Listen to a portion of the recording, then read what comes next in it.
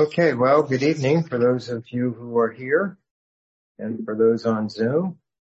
I was going to start out by asking you all if you remember where we were going to be tonight, because I did announce that, and it would help if somebody could remember that. Anybody? Nobody? Most of the people didn't hear the announcements. Judy didn't hear it. Anyway, turn to 1 Thessalonians and we'll look at chapter 1. That's my recollection. So before we read the passage, I want to give you some phrases, well-known phrases. Stop, look, listen. Life, liberty, pursuit of happiness. Of the people, by the people, for the people. Past, present, future. And one of my favorites, snap, crackle, pop. So you all may recognize that as a particular literary device called what? Our English students probably would know that, or somebody. Rule of threes? Yes. Okay. I'll take that as an affirmative answer. Yes. Something that's used often in speeches and literature, whatever, to as basically the thought is that it helps people to remember things if there are three of them, even easier perhaps than if there's just two. And when you think about it from a scriptural standpoint or spiritual standpoint, it makes some sense. There are a lot of well-known spiritual concepts that would be like a trio or follow the rule of three. Obviously, the big one we would say is the Trinity, Father, Son, and Holy Spirit. And we're also tripartite in our persons. We have body, soul, and spirit. And so with that introduction, we're going to read the first chapter of the first letter of Paul to the church at Thessalonica, and we will see at least a couple of these trios following the rule of three, that if you look through Paul's letters and you're looking for them, you will see them quite a bit. And not only Paul, but also other writers as well. So let's read this chapter together and see if you can pick out three of them as we read through it. And then I'm going to focus on one of them in particular, and in fact, one of the phrases in that. So Paul, Silvanus, and Timothy to the church of the Thessalonians in God the Father and the Lord Jesus Christ. Grace to you and peace from God our Father and the Lord Jesus Christ. We give thanks to God always for you all, making mention of you in our prayers, remembering without ceasing your work of faith, labor of love, and patience of hope in our Lord Jesus Christ, in the sight of our God and Father, knowing, beloved brethren, your election by God. For our gospel did not come to you in word only, but also in power and in the Holy Spirit and in much assurance, as you know what kind of men we were among you for your sake. And you became followers of us and of the Lord, having received the word in much affliction. You might recall last week our brother Junior led us in a bit of a study about affliction out of Psalm 119. And interestingly enough, he had three mentions of that he brought to our attention. And as an aside, that term is also mentioned 3 times in this epistle. So anyway, going back, and you became followers of us and of the Lord, having received the word in much affliction.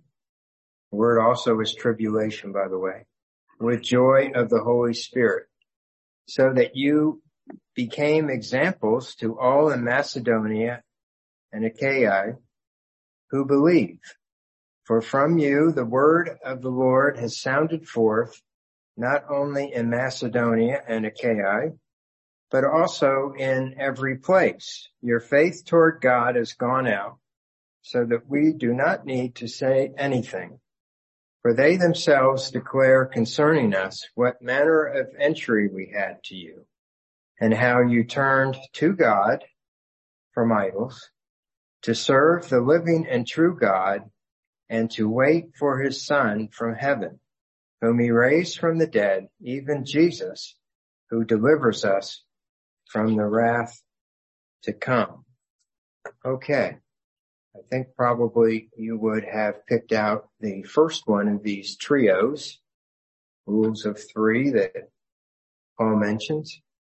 And it starts out in verse 3, all things, where he says, remembering without ceasing your, first of all, work of faith, then secondly, labor of love, and then thirdly, patience of hope in our Lord Jesus Christ and in the sight of our God and Father. So the first trio there, Paul often talks about that particular trio of faith, love, and hope in different orders. And of course, he emphasizes in passage in great love chapter in 1 Corinthians 13 that the greatest of those is love. But then we come to another one that's found in verse 5, I believe, where he talks about the gospel, and the gospel coming, the gospel, the word of the gospel coming, and in power and in the Holy Spirit and in much assurance. And then the third one, at least that I see in here, is found at the end of the chapter, verse 9 and 10, where he talks about how those in the area surrounding Thessalonica, and even says to the extent of in every place, has testified of the faith of the Thessalonians and their work in the gospel. Says for they themselves declare concerning us what manner of entry we had to you. And the first thing is, and how you turned to God from idols. And the second thing is, to serve the living and true God. And the third thing, and to wait for his Son from heaven.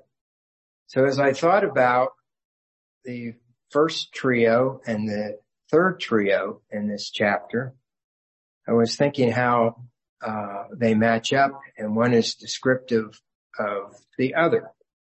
For instance, your work of faith was turning to God from idols. Their labor of love was to serve the living and true God, and of course their patience of hope being to wait for his Son from heaven, whom he raised from the dead, even Jesus, who delivers us from the wrath to come.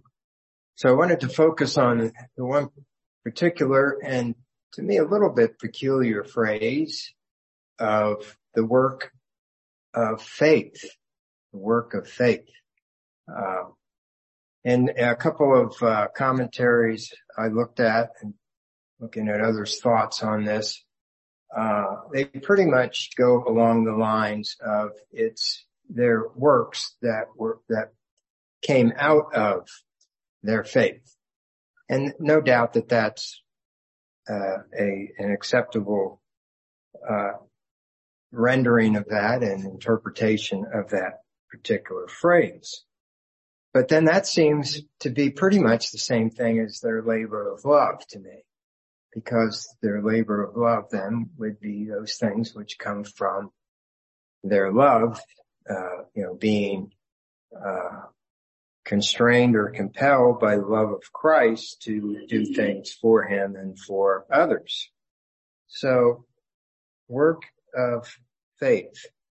Now, we know without a doubt that we're not saved by our works, plural, that no matter how many good things we do, it does not result in our salvation. We are saved by faith alone in Christ alone. No question about that. But the thought occurs to me, and hopefully I'm not going off into the realms of heresy here. I think it fits because I saw it fit with the idea that the Thessalonians they were commended in this work of faith by turning to God from idols. And so, my thought for this evening essentially boils down to the idea that faith does require effort. And, it's not just that faith is somehow contrary to works, obviously. I mean, the idea that, James has a different theology than Paul obviously is not correct. But that the pull of this world, the magnetic-like pull that this world has, another trio, of course, out there is the world, the flesh, and the devil. And all those have an aspect of idolatry to them. The pull of the world's idols, magnetic pull, requires effort to turn from that to the living God. And I think about the aspect of, we talk about growing in our faith. And the aspect of growing requires effort, obviously. You have to eat and exercise and be doing things in order to physically grow. And if we are going to grow in our faith, it does require not just our receiving that as a gift, which it is. Faith is a gift, no question. It's listed as an aspect of, it talks about